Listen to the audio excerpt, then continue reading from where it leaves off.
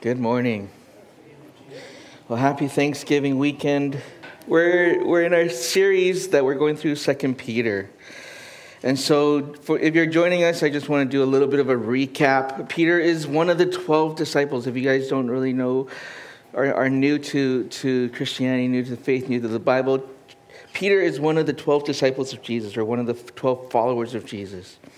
He was a fisherman that encounters Jesus, and where Jesus says to him, Peter, drop the nets that you're using to fish, and you're no longer going to do that. You're going to fish men from this point on. So let's go. And Jesus gave him a purpose and made him a new person and gave him a fresh start. Peter's life is transformed, and Peter follows Jesus for the 3 years that he's in ministry, watches Jesus die, denies Jesus 3 times. But Jesus also said to Peter that on this rock I will build my church. So Peter is ministering, and he's one of the ones that really gives this incredible sermon to start off and kick off the church. And now Peter is writing this letter, 2 Peter, 1 Peter and 2 Peter, 2 separate letters and written at 2 different times. And he's writing this second letter to the church. And he's encouraging the church because he knows that he's in prison. Peter got arrested because he offended both the religious and the political people in power by speaking the gospel of Jesus Christ. So Peter's in prison, and he knows he's going to die. He knows he's going to be made an example to the rest of Jesus' followers, and said, you know what? You do this, we're going to kill you. And so Peter knows his life is coming to an end. He knows that his days are coming to an end. And the tone and the sense of this letter in the 3 chapters of this book is basically, don't waste time. Do what is important. Do what matters most. Time is short. So in chapter 1, Peter encourages the church to remember who God is, and that his grace and peace and his power is with you. That you need to press into knowing God's promises and remembering God's promises to be grounded in the Word of God. Then last week, as we got into chapter 2, Alex brought in a solid message in that we need to trust God's Word. But while we could trust God's Word, we can't trust every man or woman who preaches it. I know some of us here have met people who've called themselves Christians, who are supposed to be the most loving people, but turn out to be just the opposite of that. And I want you to know that that's not God's heart, and it's not a good representation of Christians and the church. But my hopes is today that we could bring some healing into that. And that through Jesus, that we will have some breakthroughs of some of those strongholds that we hold on to. So let's pray.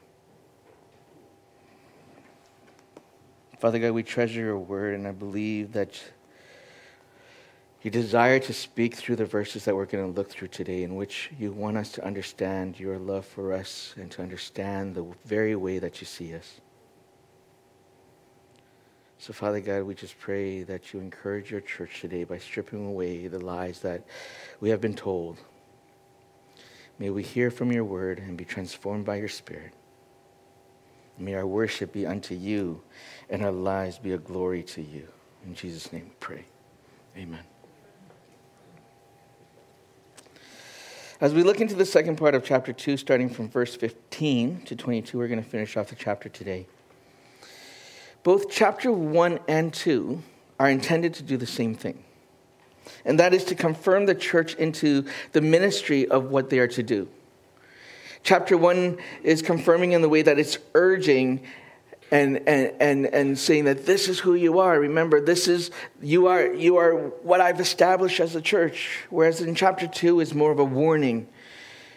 But like I said, it points us to the same place. It's to be the church, one that is grounded in the Word of God and presses into the promise that is in God's Word, so that we can be God's witnesses to the ends of the earth.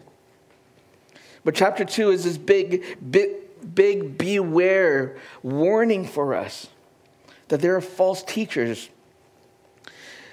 You see, we see both in the Old Testament and New Testament of false prophets misinforming and spewing nonsense. And Peter said, as long as God's people have been around, there have been false teachings, and we will have false teachings. People will use scripture and edit or manipulate it to say something that it does not say, and they're going to add and remove things, as we heard last week, as Alex pointed out, to support the worship of greed or money, sex, and power.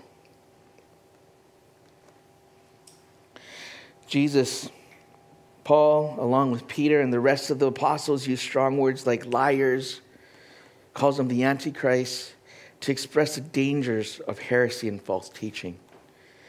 Because false teaching leads people away from faith and from godliness. It's dangerous because it steers people away from God. But one of the things I want to make sure that we're clear on as we talk about heresy or false teaching, because sometimes we know that, we sit here as a church, as Five Stones, and some of you have probably been to other churches, other denominations, other forms of churches, that there are disagreements in and within the church. That in theology we actually disagree. And just because we are Christians and we don't see eye to eye in theology, does that make it heresy? And so I want you guys to be very careful with that, because that's not heresy. You see, there are core doctrines which are absolutes in truth, right? These are primary things like the absolute authority of Scripture, the triune God of the Father, the Son, and the Spirit, Jesus born of virgin birth, Jesus' life in the way that he ministered, the death and resurrection of Jesus, the second coming of Jesus, and the salvation that is through Jesus alone. These are the things that are primary doctrines that all churches believe in. Okay? These are things that unite all of the churches around the world. Then there are secondary issues, like which Bible translation to use, what worship style, women in leadership, gifts of the Spirit, how do we do communion, should we wear head coverings. On my way down, as I drive down every Sunday, we pass through by a couple Ethiopian Orthodox churches, and as they're finishing off their service as I'm driving, and they're all wearing these white coverings, these almost blankets over them. And that's part of their tradition and part of their theology. But they're no different than what we believe. They may have certain sacraments that they follow, but it doesn't change the fact that they're still part of the Church of Jesus. Those are all secondary issues, and just because we disagree on some of those things, it doesn't make it heresy. Okay? That's not false teaching. So let's make it clear. I don't want this to become a place where you're saying, well, we believe these things, that church doesn't believe these things, and we start to fight amongst each other as churches. As a church, we need to be united in a place of we know who Jesus is, that Jesus is the only way, and that salvation comes through him. Right? So as long as the church is preaching those things, those core doctrines, lift them up in prayer. Support them as brothers and sisters. Encourage them in their faith. Encourage them in their spiritual walk. So, now that I've established that part of it, what is a false teacher? Well, starting in verse 15, it says, forsaking the right way, they have gone astray. They have followed the way of Balaam, the son of Beor, who loved gain from wrongdoing, but was rebuked for his own transgressions. A speechless donkey spoke with human voice and restrained the prophet's madness. These are waterless springs and mist driven by a storm. For them, the gloom of utter darkness has been reserved. For speaking loud boast of folly, they entice by spiritual passions of the flesh those who are barely escaping from those who live in error. They promise them freedom, but they themselves are slaves of corruption. For whatever comes a person to that he is enslaved. For if after they have escaped the defilements of the world through the knowledge of our Lord Jesus Christ, they are again entangled in them and overcome, the last state has become worse for them than the first. For it would have been better for them to never have known the way of righteousness than after knowing it to turn back from the holy commandments delivered to them. What the true proverb says has happened to them. The dog returns to his own vomit, and the sow, after washing herself, returns to wallow in the mire.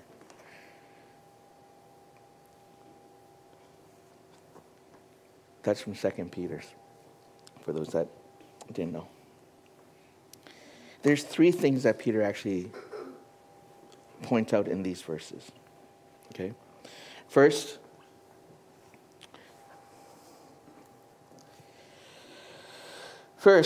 he points out that a false teacher is one that forsakes the right way. Okay? And then he uses this example of Balaam. Okay? Have you guys heard of the story of Balaam? In the RSV, I love reading this particular story in the RSV because it doesn't use the word speechless donkey. It actually uses the word dumbass. I'm not kidding, okay? So I'm not swearing. RSV, read it. It says the dumbass, okay? So you want to read this story with full color? RSV, okay? Same thing. It actually says the same thing. Speechless donkey, dumbass, exactly the same thing.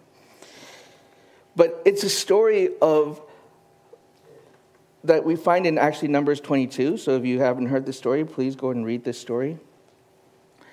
Where the Israelites are approaching the land of Moab. And the king was afraid of what the Israelites will do. So he goes to the prophet Balaam and offers him money to curse the Israelites. So Balaam he's not an Israelite himself. He is a prophet, but he's not an Israelite. And so the king says, Balaam, I'm going to give you and offer you money to curse them. And Peter uses this story because Balaam loved gaining from wrongdoing. Specifically to gain from someone who's willing to pray for his prophetic services. But as Balaam comes to this place of going to do what the Moab king has asked him to do, God interjects. And God stops him. God sends an angel down and with a sword drawn, he stops the donkey in his tracks. 3 times. Balaam tries to go across, but Balaam's donkey, seeing this angel, refuses to go. And every single time Balaam strikes him, the donkey's like, there's an angel with a sword standing in front of you. Do you not see it? Balaam doesn't see it. So God opens the mouth of Balaam's donkey, this dumbass. Well, we'll figure out who the dumbass is in this story. And says to him, what have I done to you that I deserve to be beat like this? Do you not see that there's an angel blocking the way here? And at that point, Balaam's eyes were open. He sees this angel. And eventually, Balaam, instead of cursing Israel, actually blesses Israel. Right? He changes. He meets God in a way. I mean, a talking donkey. Come on, we're not like it's Shrek here. You know? Shrek and donkey. It's basically, if you're looking at it, Balaam is Shrek. A talking donkey. Come on. I'm not making this stuff. Read it in the Bible. Numbers 22. Read that story. It's a great story.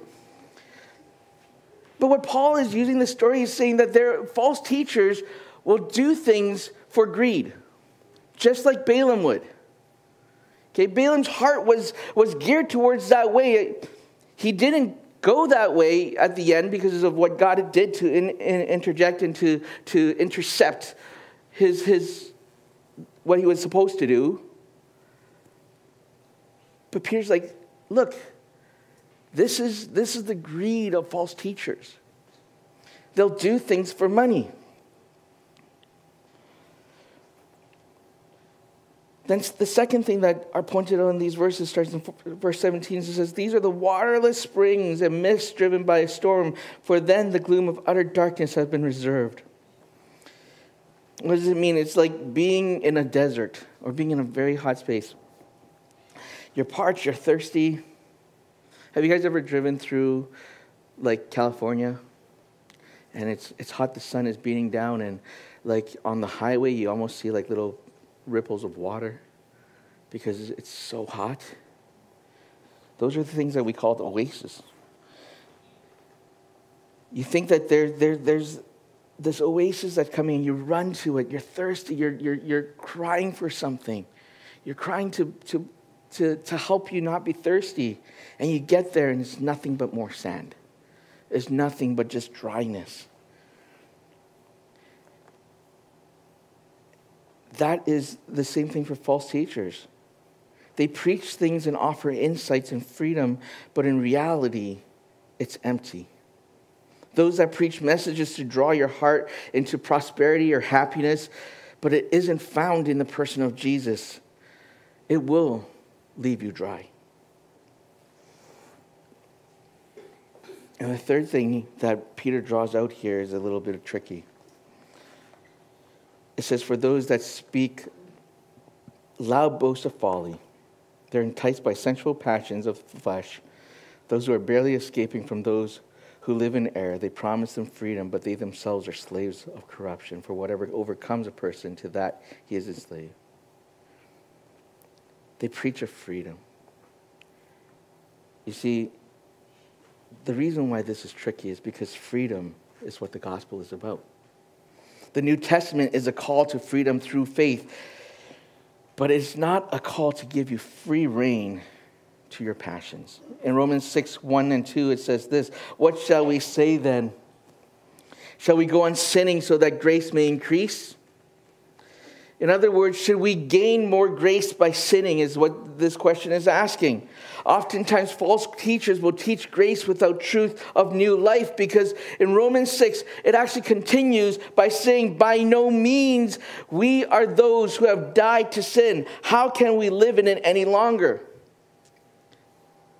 That Christ gave us a new life through his death and through his resurrection, that in his death and our sin was done, and that we are no longer slaves to sin, but free from it.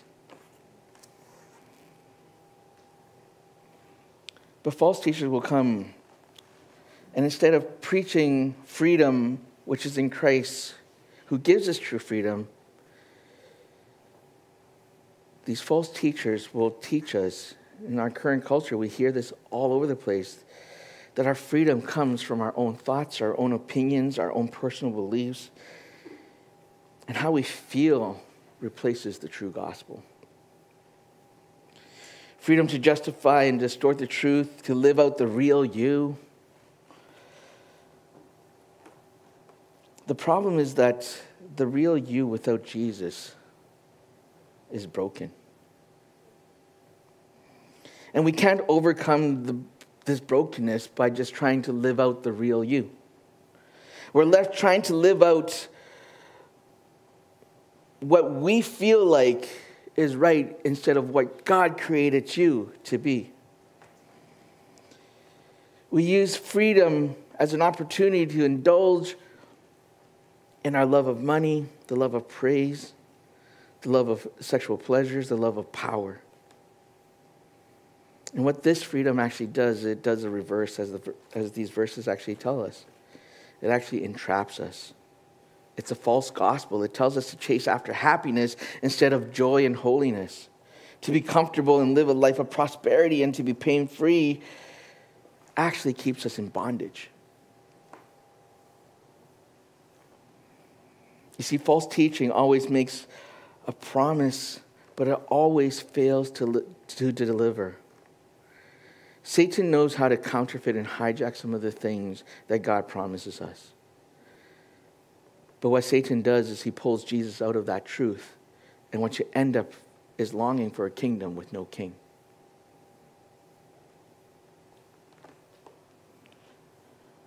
Lastly, Peter goes in, verse 20, for if, after they have escaped the defilements of the world through the knowledge of our Lord and Jesus Christ, they are again entangled in them and overcome, the last state has become worse than the first.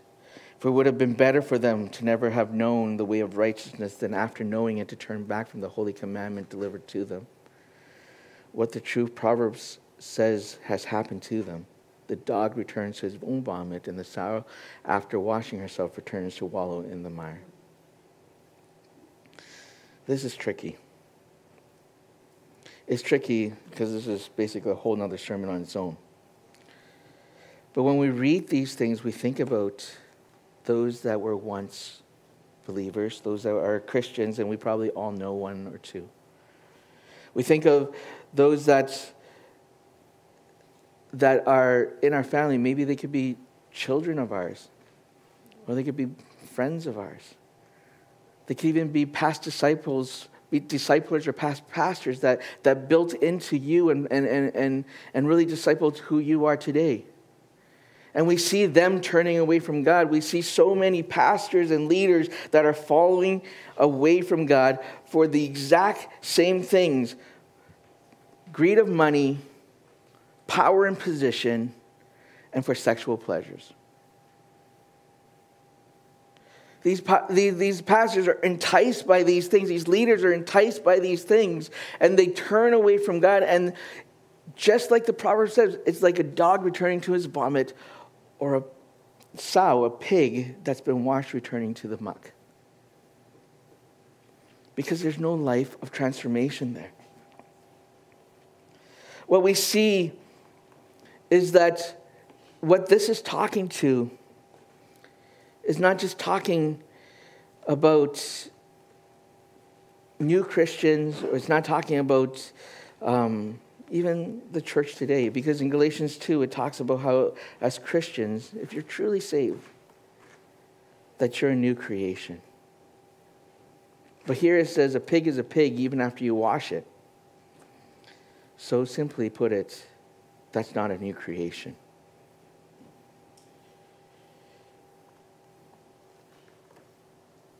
I feel like we all know people that are close to us. Friends, family, or parents. It could be children, pastors, leaders. That, in that sense, have walked back into the mud. And we say, what do we do then? I just want to offer you one solution, is that we just pray for God's miraculous grace to break through in their lives.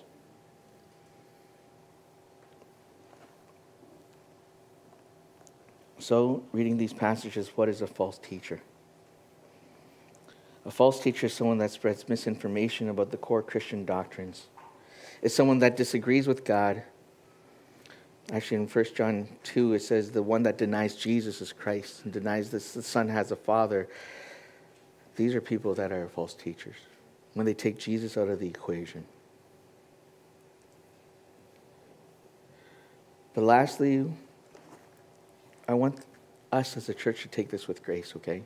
Because this is going to be a hard part of it. Because as Five Stones, right, we're all called to be his witnesses, right? So the way that we speak, the way that we live, tell the world and each other what our hearts really believe. Peter says here, it's not just those who preach. Yes, those who preach, like myself, like Alex, like Pastor Andrew, like Eugene, like Pastor Rich, we're held to a higher standard. But Peter also says that a false teacher is someone who lives life in such a way that is incompatible with the gospel. That someone who claims Christ and lives opposed to him, they too are guilty of spreading misinformation. So, Five Stones, I put that before you, and I ask that you receive that with grace. Because we think of those situations where I lose my patience with my kids. Am I showing and telling something that is false to my kids? When I lose patience with a server or a customer service person, or when I do not love my neighbor as yourself, or when you do not help those that are in needs, those are times that we are doing things that are incompatible with the gospel. So think about the things that we have done where we feel terror and shame. I know I've done those things. I'm in the same boat as you. I've done things that are in contrast to the gospel, and I'm sure that you could agree with me that you also have done things that are incompatible. That is spreading false teaching as well. But you know what, church? This is what makes the gospel of Jesus even more stronger, because we can all say that I have fallen short. That we could all say that I've given into weakness. That we could all say that I've told lies with my words or even with my actions. But it is only because of Jesus that we can stand blameless before God. The biggest difference between those that know the gospel and those that teach a false gospel is pretty simple. If you turn with me to Matthew chapter 5, it's the Sermon on the Mount. This is proper teaching. Blessed are the poor in spirit. Blessed are those who mourn. Blessed are the meek. Blessed are those who hunger. Blessed are the merciful. Blessed are those pure in heart. Blessed are the peacemakers. Blessed are those that are persecuted for righteousness. Those are markers of the right teachers. That's the posture that we're supposed to take. We look out there right now in our culture, we look out there at our social media, and we have leaders and people that are preaching a gospel of finding happiness within yourself. That we could do it. That I need a new plane so that I can minister to people across the world. That I don't need spiritual covering, that I don't need people in authority over me because I carry the mantle of a pastor that leads this church. All of those are dangerous signs of false teachers because they are not accountable to anybody else. Pastors who fall into sexual immorality, where they have this power over people and they feel like they could do anything and that they're bulletproof. There's no humility that comes with those things. Where we just read in the Sermon on the Mount of Jesus telling us this is the posture of what a true believer actually is. That we need community. Alex had a great picture of 3 beams and people walking on them. Great art, right? See, every single one of you guys remember that art because that's how great it is. But that we need community. That as a church that we walk together in community, and that if we do not bring that accountability to ourselves, that we are in danger of preaching a false gospel and that we are in danger of being a false teacher. So, church, Peter warns us with these things. Peter gives us the truth. He's just like, look, in chapter 1, he said, peace and grace that I come to you, right? God's peace, his grace will come unto you. You get to experience the power of God. Remember those things. Remember that the Jesus that we're worshiping today, I watched him transfigure. That he is the fulfillment of the Old Testament prophets.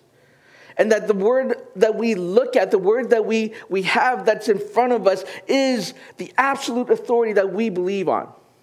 Okay? Peter says all of those things in chapter 1, and then chapter 2 is just like, make sure that you know the gospels that are preaching out there. If it is not grounded in this word, if it is not backed up by this word, if it takes Jesus out of the equation, then all of those things are false teachings. Church, this is the trickiest thing, is that false teaching always sounds really good. False teaching always is very enticing. False teaching is makes you feel all fuzzy and warm on the inside. But I promise you, I'll leave you empty if Jesus is not in that equation. So how do we know what is preached is false?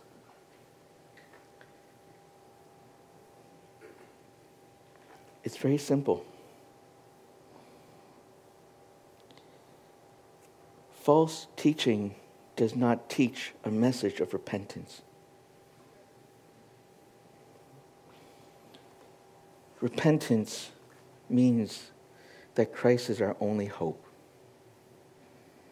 That Christ gladly took our mistake in our rebellion and he called us saints.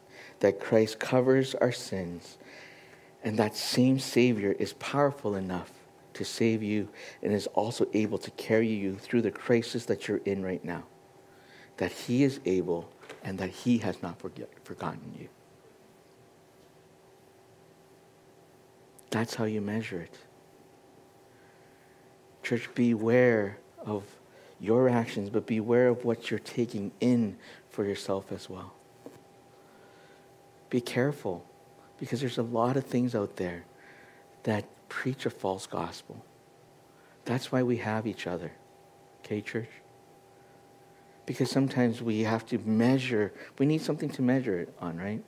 We have the Bible and the Word of God is good, but sometimes the Bible is hard to understand too.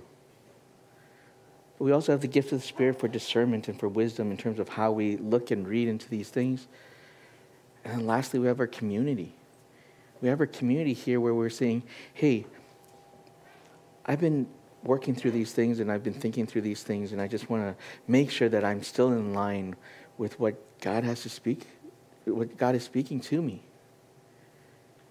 That's why we have our small groups. That's why we have our Bible studies. That's why we have an opportunity for you guys to sit with the pastors and be able to say, hey, can we sit together and make sure that this is right?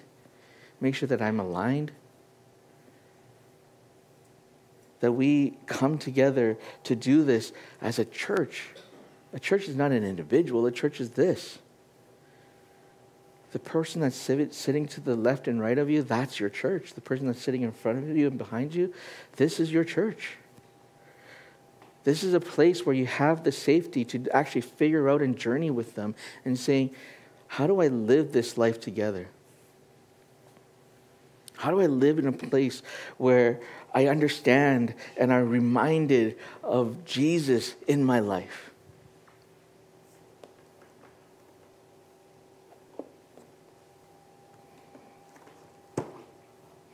So as we finish off here, and we go into chapter 3 and finish off, we have only a couple more weeks here in 2 Peter. But I want you to hear the urgency of Peter. That this letter is written to you. This letter is written to Five Stones. This letter is written for the church to know, hey, time is short, life is short. But what you do matters here on this earth. And then what you do also matters because it gives glory to who God is and it lets the world know who God is. So in the chaos and the messiness and all the noise of what's going out there preaching that false gospel, you're there to bring light into that place. You're there to bring light into those places, to bring the real gospel, which is founded in the person of Jesus Christ. Amen? Let's pray. Father God, we just thank you, Lord. We thank you for your message. We thank you for your word. We thank you that your word breaks through strongholds. And Lord, I just pray that as we sit here today, as we think through just the passages that we've read through, Lord, that you encourage us as a church to really get into your word, but also to have the discernment and the wisdom to navigate this world. So Lord, we pray that as your church we be a representation of who you are, and we ask for your grace and your mercy as we live this life with you. We pray all this in Jesus' name. Amen. You know, we talk about Jesus being our foundation, and, you know, it's his love that we build our lives on. And, you know, he calls us not to be perfect. He calls us not to try and show perfection to the world, because when we pretend everything is perfect and we walk around outside this building, no one can see Jesus, because we've covered it in spackle and pride and paint, and we've hidden every case where Jesus could shine through. But when we show our brokenness, you know, when you look at why do we come here, you know, on Sundays, we don't come here because we think we're perfect. We don't come here because, you know, we think we're better than the people out there. We come here because we know we're broken, and we know we sinned, and we know that each and every week there's not one that goes by that we don't need Jesus. So when we then take that same mentality out into the world, you know, there was a couple months ago, I think it was John spoke about broken vases and light shines through them. But that's exactly what we are. And that's why so many people don't see Jesus when they look at people that come from churches, because they're hiding it under paint of perfection. But when we allow our brokenness to be seen, when we tell people the honest things that we battle through each and every day, our understanding, that's when Jesus can shine. And that's when we become lights that walk out in the world.